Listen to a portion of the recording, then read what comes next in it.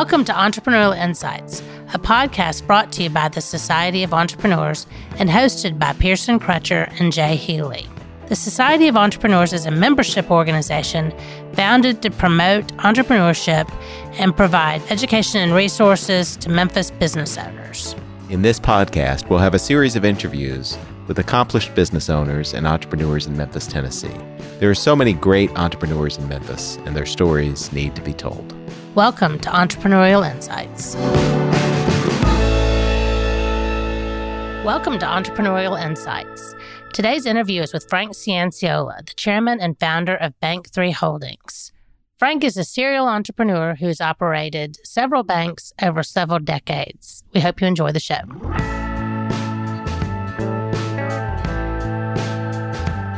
Welcome to Entrepreneurial Insights. I am so excited today to have my friend Frank Cianciola with us. Frank is the chairman and founder of BANC3 Holdings. Got its name because it is his third bank. So he's had a little bit of experience in the banking industry, and we are very much looking forward to this interview. So thanks for being here today, Frank. Thanks for having me, guys. Yeah, for sure. Lots of fun. So, Frank, we always like to start with just a history of the people we're talking to. So tell us your background. Where'd you grow up? How'd you get to Memphis? Long history. Memphis, Tennessee is my home. Okay.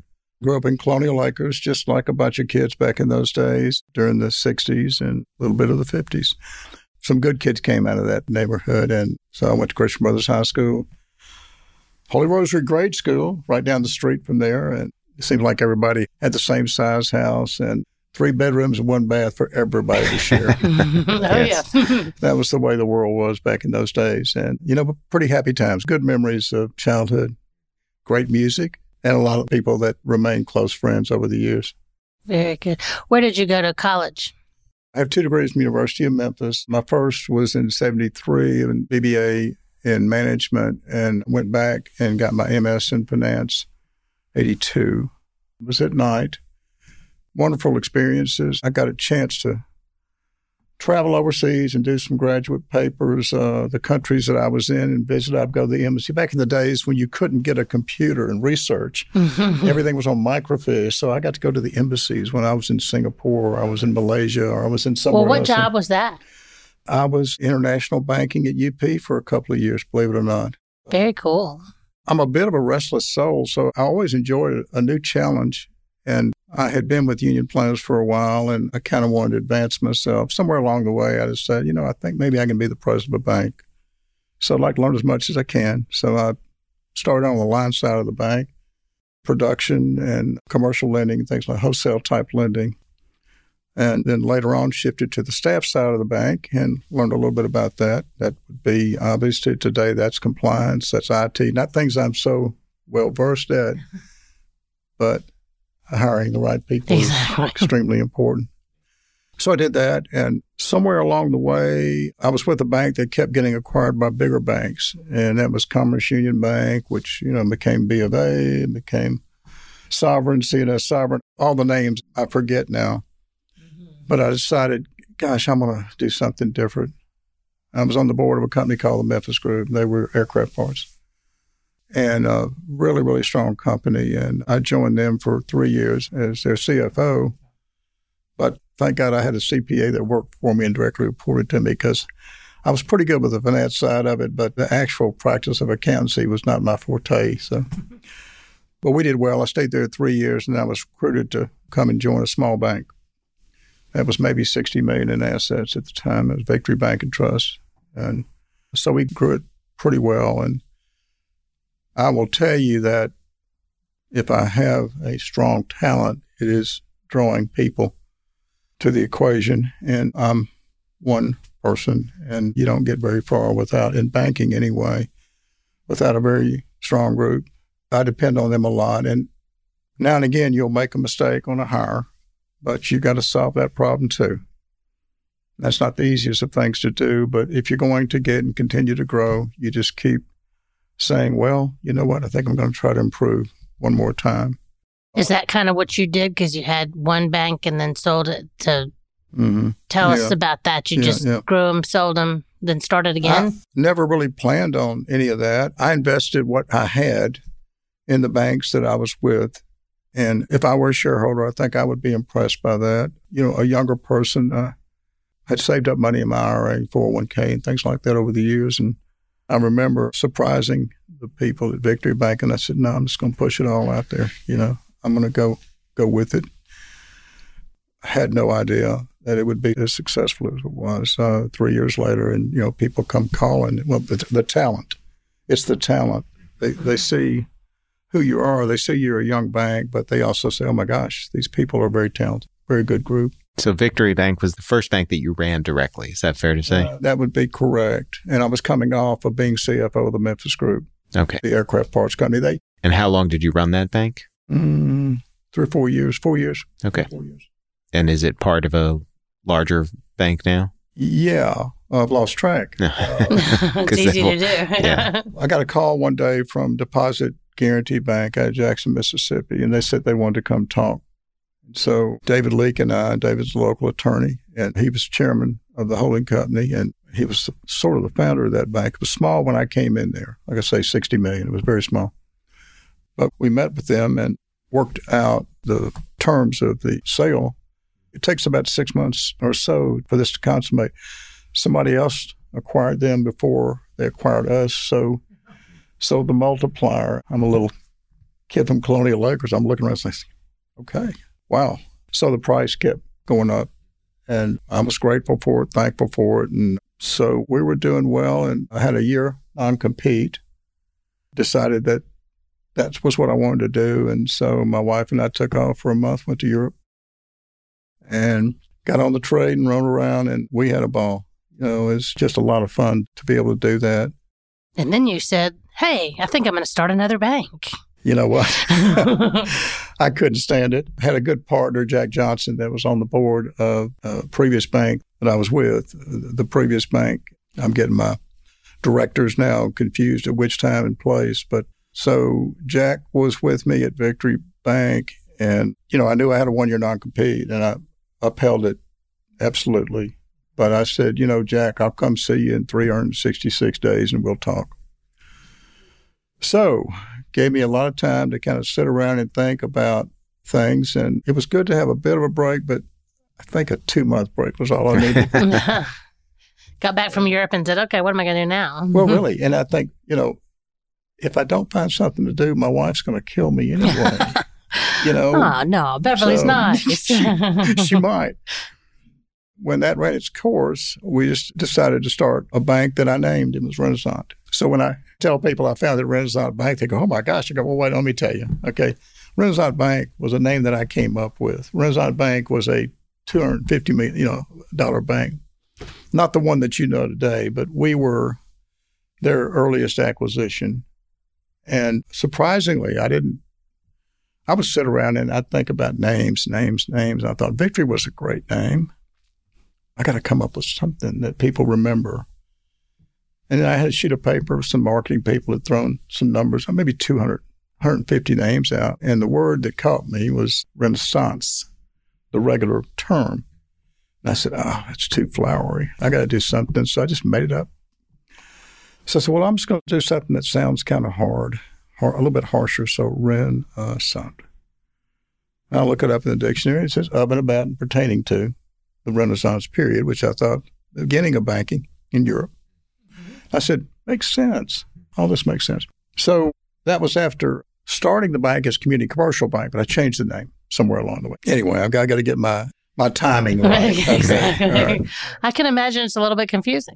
Yeah, it's been a few years. Mm-hmm, mm-hmm. So we did that, and 3 or 4 years, somebody comes knocking on the door again, and I'd built this team, and I said, sat down and talked to him. And I said, well, we're really young. I don't think you really want to talk to us yet. And he said, yeah, we do.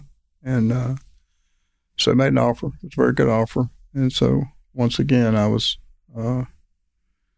not leading and running the bank anymore, but I was on the board of the NASDAQ company, Renasant Bank. Jack Johnson and I both joined that board, and that was a good run for 5 years. So you stayed on after it sold, you still stayed on as a board member? I did.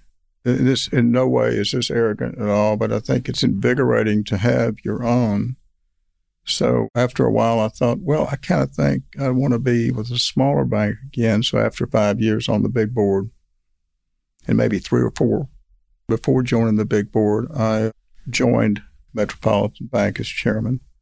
And that was for a few years. I was chairman and vice chairman there for a while. That bank sold. And so I said, I'm going to do this one more time, One more time? One more time. One more time. I was 65, I guess, maybe something like that at the time. And I said, I got this, I still got a run in me. I enjoy the stimulating to have a challenge like that and fun. So you begin to recruit different people again. Where did you find those people? Just people you've known over the years. It wasn't any particular spot or place. Given your experience, you must have been able to just recognize some of the best people in Memphis with banking experience, right? So let's say I was with Union Planters early on out of college, out of undergraduate school, and I was there roughly 10 years. I had a lot of opportunity, advancement opportunity, both on the line and the staff side of the bank, and learned quite a bit there. And that would have been until the mid-'80s, I guess, or something. And at that point, I made a change. Mm-hmm. That's when you went to Victory. So that's how I got my state to go into Victory Bank. I don't know if I should say this now. I had a few $100,000, maybe $300,000. Back then, that was a lot of money. It was a lot to me. And that's what I put on the table at Victory Bank and recruited some of the talent that I'd known over the years and had the good fortune of having a great group of folks that joined me. And that led to other things. So here we are today, several banks later. How has the hiring experience been? I know that through the pandemic and post-pandemic, it's been a very tough labor market. Have you had any struggles with it? Not really. We have continued to upgrade when we've replaced, and we've been able to hire key talent. But it is an entrepreneurial type of environment, if there's such a thing in banking. Yeah, right. Mm. You can't Lots of regulations. Yeah, you can't take extraordinary risk. But what you can do is foster that culture and that environment that's conducive to success. And I think that's what people gravitate towards. What would you say the culture at Bank3 is, or at any of the banks? Is that one of the reasons that you think it's been set apart from other banks? I think definitely. I think I can, without calling any names, I can tell you that there are a few men and women who sort of set the tone, and I know that. One person has worked with me at 3 banks, and it's a culture you have to it's an upbeat, spirited sort of, we like being underdogs. We enjoy being underdogs. Let's go tackle this challenge and see if we can't do some good with it. And so far, so good. Today's another challenge with increasing cost of money. How many employees does Bank3 have across the board? 53 FTEs. That's 6 cities. So we're pretty lean and mean. With the addition of Will Chase, he'll bring a new group with us, I am certain, and we welcome that. So you'll take a step back momentarily in earnings, but you kind of have to plan on next year, not this year. You're playing the long game. Well, one of the things that you were talking about just now when you mentioned Will, and that's kind of a new thing to the bank. So was it you thinking, okay, I need a succession plan. I need to figure out what's going to happen next. Yes, So of course. I'm 72. As Charles Barkley says, Father Time's undefeated. I still have fun. I still enjoy it. But you know what? Don't kid yourself, And so I'd worked with Will twice and really, really excited that stars line up. And he sold his bank a year and a half ago. Very successful bank and a successful run of 17 years, maybe, I think it was. He was my number 2 guy at Renasant. He was with me at Commerce Union Bank going back 40 years. I know these people. You don't work with people over that period of time, and you know them extremely well. You know where their heart is. You see the drive and the initiative they have. And you feed off of each other. That's important, too. You absolutely hire to your weakness. And, gosh, I've got them. It's like everybody else does. So your emphasis today is the highest and best talent in IT, as well as the production side of the bank, and then the control side, the asset quality, underwriting, and so on and so forth. So each one has to fit, and then they have to fit in a big organization where they respect each other. Not a lot of bureaucracy. Now, we have a lot of rules and regulations that we have to follow, and we highly respect the FDIC and the insurance that we get, or we wouldn't be in business. So, but having said all that, we can create a culture that is unique. I don't know that I have many people that would say, that's not my job. Oh, that's huge. They find a hole and fill it. And I try to do that too. I'm not able to do it all, but if I can't figure it out for myself, I'll make certain that we do that. So this year, our earnings are going to be half what they were last year. We were on a really good roll in our 6th year. Have no asset quality problems, at least not now. But the margin compression is significant. And that's why you see the top 200 banks in the country trading at basically book value. Book value, tangible book value. I mean, it's like, is that real? And I guess it is. Where do you see it going? Well, it all has to do with the Fed's battle against the fiscal.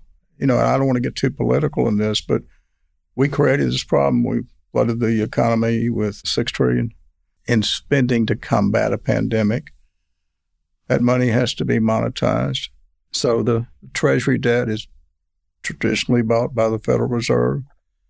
Federal Reserve sees it as their goal to hold inflation and unemployment at certain levels. When you flood that much money into the economy in a short period of time, there's no way that you're going to have the production to cover putting that money to work. So obviously prices are going to go up in the short run. And combine that with the pandemic because we had logistic problems. So all of a sudden you have this shortage. And CPI was up 9% last year at this time from the previous years. It's down to maybe 4. Okay. That's a lot of progress, but you kind of have to still get behind the numbers.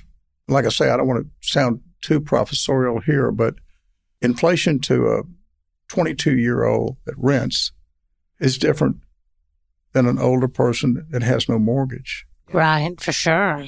So you try to say, okay, what is the true CPI? Or what's the true index that you follow to realize when maybe the Fed thinks they've done enough? I don't know the answer to that yet. We're going to see. It was great that yesterday they paused. I want to say that a little less than a year ago, what was Fed funds was at 25 basis points, and now it's 525 basis points. So what's happened, the Fed has a program called reverse repo, a purchase plan, and it's got $2 trillion that it takes off of its balance sheet every night and sells to the major banks, money center banks, basically taking that money out of the money supply. So there's $17 trillion on deposit with banks in the country. Well, you take $2.2 trillion out. That money can't be loaned out. That means there's a scarcity at banks. Their loan-to-deposit ratio goes up precipitously, and everybody's fighting for that same skinny rabbit. They're chasing the same skinny rabbit. So now you've got people paying in 5 1/4 range for the money, and you have fixed-rate loans that are on your books at a 3, 4, 5-year term. You know what it's done to their investment portfolio? Pretty much it's called AOCI, but basically what that means is you mark down your securities to market value today. Well, when rates go up, inverse happens to the value of your securities portfolio. And so you have this dilemma. And if the earnings are going to be impacted, then the multiplier of your current earnings is going to be less. So they're going to so bank stocks are going to trade at less of a price. So M&A goes away. Yeah. You're clearly a banking expert, which is great. I don't know if that's good or not nowadays. No, it's great to hear your insights. And so from my perspective, what we've dealt with in the last year is that bond prices have gone down. And if a bank holds those bonds to maturity, everything's fine, right? But if somebody's withdrawing money from a bank in the interim, the bank may have to sell those bonds at a loss, and that affects their balance sheet, and it can take them down at the end of the day. But if most banks don't have significant withdrawals, meaning the consumers don't take all their money out at once, do you think that banks should be doing fine in the long term? Yeah, I think they've got to get their spreads back. Let's say your margins were 3.3 or 3.4 a year ago, and now they're 2.7 or 2.8. That's on $400 or $500 million in assets now. That's not a small change. So your spread is less, and you've got to keep your overhead tight, and you really can't afford to have any charge-offs. So you're playing this game, but what you're saying is, in the case with Will Chase, okay, I encourage Will, go out and bring some of the best talent that you're aware of and bring it to the talent that we already have. We'll spend the money this year. We're not a publicly held company. Our stock price is not going to be changed by if we make $500,000 less this year because we brought superior talent in for the future.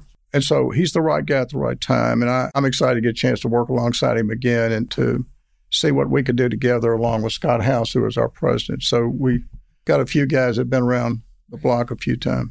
So you mentioned the spread is tight, and that's an interesting perspective because I think for consumers, they see the spread as kind of the opposite way. They're thinking, why am I making X amount on my savings account at the bank when the Fed rate is at 5.5%? But really, the banks are making more like 3% on their mortgages, and you're paying 3% on the savings. And so it is a very tight spread from that perspective. There's a couple of things going on. Computerization, technology of the world today, core deposits won't be inexpensive in the future. If there's a shrinkage in the deposits in the banking system, you're going to compete for it to keep your position. So no bank, not my bank, not a First Horizon, no one's going to want to let their core deposits go away. So what happens? People start advertising, we'll pay 5.25% for money market accounts, or we'll pay 5.25% for a 1-year CD. And you're looking at something that just rolled off at 1 or 2%. You don't let it go. This is real world stuff. You serve your customer. However, you do have some length of portfolio that you have on the books that you've kind of got to get around. And I mean, everybody's kind of in the same boat. A well-run bank just takes it as part of the longer process. We hope we are that. We believe we are that. We're all at a certain age where we can probably remember when in the 1970s, if you did a 1-year CD for 12%, you got a toaster. No, I got some steak knives once. Let's hope we don't go there again, right? I don't think so. I think this is a real awakening. I think it'll go from larger banks all the way down, especially when you were only earning 25 to 50 basis points on your money a year and a half ago. It was not so material. People just said, well, why bother? Because there was nothing else out there with a higher yield. Yeah. And so now, where can I get 5? Just about anywhere you go. And if you don't pay that, that's their income. You have to pay what the going market is, yeah. I was just going to say, one of the questions we always ask on the podcast is about what is the biggest challenge you've had in growing your business? Would you say it's today? It's what's happening now? Yeah. For this go around, yes. I mean, every turn is different and you learn from it and you play the hand you're dealt. But for right now, this is unique because I'm not aware of such a rapid rise in such a short period of time. If all of your assets were floating rate assets, which they never are, but if they were, you would just adjust up. Prime goes up or SOFR goes up or whatever, the LIBOR goes up, you make and you pay accordingly. But that's not the case. Your securities portfolio, which by the way, great shape there. We only have $2.2 million in losses if we were to mark to market all of our investment securities, but we do have 3, 4, and 5-year term loans. So that's the reality of the situation you're in. So we're in the midst of a capital campaign to raise a little bit more money. Once you have your fixed overhead covered and you've got the locations that you want, 5 or 6 cities, your fixed costs are pretty much fixed. You can add a couple of people incrementally that can bring in deposits and loans and things like that. And if you run a clean, safe bank, the trajectory on the earnings is going to be pretty good. But it just takes you a while to do that. If you bring in 5 or 6, 7 people at once, okay, yeah, but are you in the game or not? You're going to play the game. This is talent. You don't pass talent up. You don't pass it up. You say, okay, we'll make a little less this year, but watch out next year. Do you have anybody that has been a mentor to you as you've been building your businesses? Anybody that you really look to for guidance? I would say, of course, Jack Johnson, I mentioned him at a previous bank, and other mentors in different facets of life. I've had 3, 4, 5 of them, and my mom was when she was around, and I don't know, I think you know who you want to emulate. I think you know who you want to be. Probably working in banks for a long time, you probably also know who you don't want to be. Yeah, sure. Oh, absolutely. And you don't want to let anybody down. And so, to me, the best sign of that is then put your own money in. Don't just ask for a paycheck. So you shove an amount that's meaningful to you. Now, what's meaningful to one person is not necessarily meaningful to another. have people on my board worth hundreds of millions of dollars, and $1 million investment that's not even a consideration. So outside of banking, if somebody was coming to you and was interested in starting a business, what are, 1, 2, or 3 pieces of advice you'd give to them? I say think long and hard before you do it, and study for a while before you do it. You have no idea. Especially, I think, when you raise other people's money, it weighs pretty heavily on you. People that I've known since I was 2 years old. Okay, and you think about that really, really hard. Gosh, you don't want to let anybody down. We've done good over the years and stayed friendly, but you owe them. You're the steward of their investment funds that retires them. So this is a very important thing. You don't just get a job and occupy a chair and say, hey, that's great. I got this wonderful job and everybody looks up to me and things are just wonderful. I said, no, you don't get to do that. No, you got to make it work. And that takes, a friend of mine refers to it as a business coma. And I think in the first 5 years, you put a whole lot into it and you're up a lot of nights in the middle of the night thinking about, well, what about this? Well, what about this? What am I going to do on this? And not that I'm necessarily smarter than anyone else, but I care a lot and I have my money there and it's significant to me. So I would expect that we all receive the same reward at some point in time, but not before. That's an interesting insight because a lot of people think that the boss, the CEO, the chairman just controls everything. But I think the reality based on what you're saying is you're under least control when you're in charge. I have so many bosses. I have, well, a list, the FDIC, okay? I have my employees and my staff. I have my board. I have the boss of all bosses, my shareholders.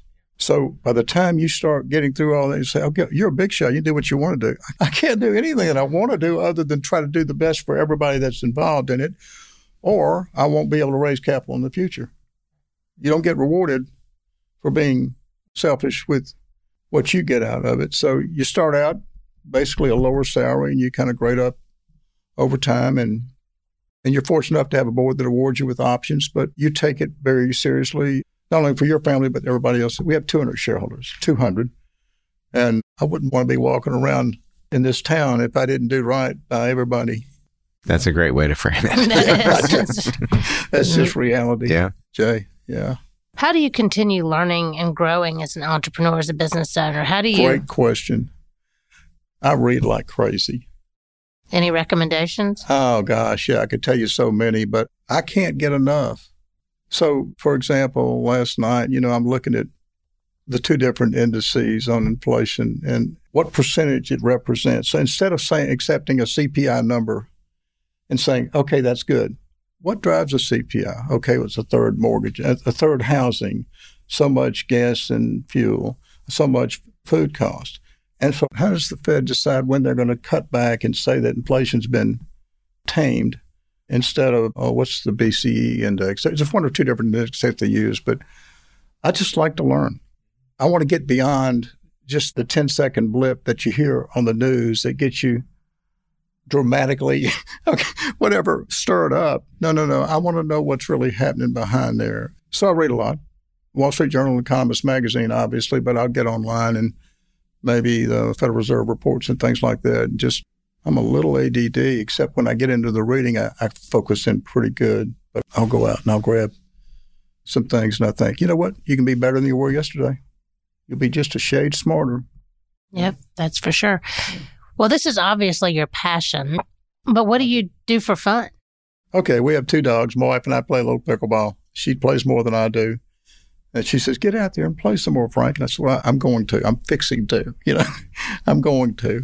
And I do want to. And I think will is an answer. I mean, it's hard, with just 2 of us, Scott and I running it and me getting up a little bit. And so, you do look forward to having more time to travel and do stuff like that. We have a condo in Chattanooga. We go over there some. I have a little boy that lives over there that he's coming on his 21st birthday. So, we get over there some. All of her family's over there. Over the years, they were just one at a time, kind of got over that direction. But I would like to have a little more free time. That would be good. So where do you think you'll be in 5 years? You mean somewhere? Okay. No. On a pickleball court, right? Memorial Gardens? I mean, what? No. Okay. All right. Yeah, no, I'd like to think that, I exercise a little. I jog a little, a couple times a week. Not anything crazy, but I'd like to hope that my health holds up and that we're traveling more and doing some fun stuff. I have a question that is kind of off this topic completely, but it's one that we ask in every podcast. And that's that, do you think that entrepreneurs are born or taught? Let's see. I think in my case, life kind of hands you certain things. I think they're born, but I think you've also got to reach out. You can't, no such thing as a successful, lazy entrepreneur. I mean, you just don't get that. So are you willing to work hard enough to succeed? It sounds glamorous when you get into it. And as I've done this a few times, you know that it's going to take a bit out of you. But so I think it's somewhere along the way that maybe in the late 80s or something like that, I said, I think I can be the president of a bank. I think I've seen enough of it now to where maybe I can do this. I'm pretty good at it, but I think I relied most importantly on my ability to draw talent. And I hope that I haven't disappointed those that have joined with me over the years. I've had a lot of presidents and people that have gone, like Will, went on to do his own bank, start to finish. And it makes you feel good. It's not just the money, but you say, hey, you know what? We did pretty good. Let's do this one more time. So I have to answer both. And that's not just a canned answer. I think you can't foolishly jump in right out of college and say, I'm going to be an entrepreneur. I mean, take a few jobs, see if you like it, see if you're any good at it, figure it out. And you also can't foolishly say, I'm just going to hire the best people. So, what do you do to get them on board, to make it a successful career for them so they don't leave? Like, what's your take on that? Let's see.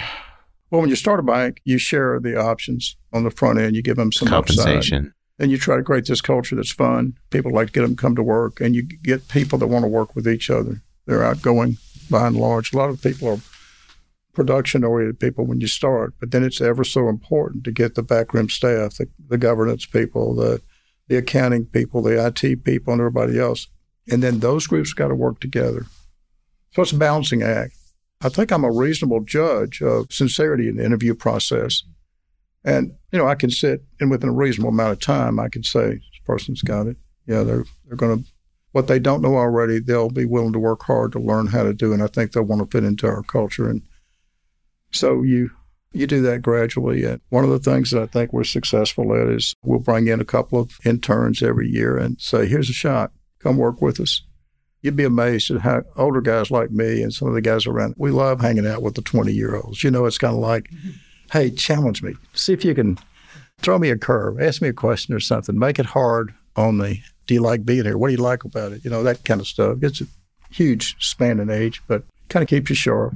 I've enjoyed every age group has a contribution to make. You get pretty darn conservative at my age, but gosh, you're not going to trade off youthful exuberance for this conservative stoic. I mean, it's all along the way that you're doing this, people at different stages in life.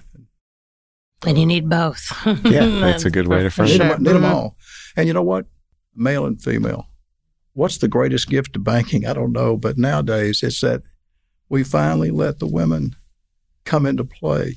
I mean, I've got 4 EVPs that are female. I'm very proud of all of them. And they all work their way up. I'm not just trying to single them out. I just want to say that 30 or 40 years ago, you know what? It was not. You didn't get a shot. They'd be behind the counter. They'd be behind the counter, keeping their mouths, being very quiet. And I'm thinking, don't you dare. No, these people are highly smart. We'll keep you on your toes. Yeah, I'm not trying to be the smartest guy in the room, but I sure want to hire the smartest people in the rooms. That's right. I'm in. Yeah. So Memphis has a really strong history of banking. Do you feel like what you've been able to achieve has been helpful from Memphis and as a region? Yeah, I don't know other cities. I didn't grow up in any other city, so I just know Memphis, and I know that it's opened the doors for me. Right now is a very tough time for a lot of reasons, because if you're going to start one of these, you got to raise $40 million. I mean, you got to have a lot of people that buy into and believe.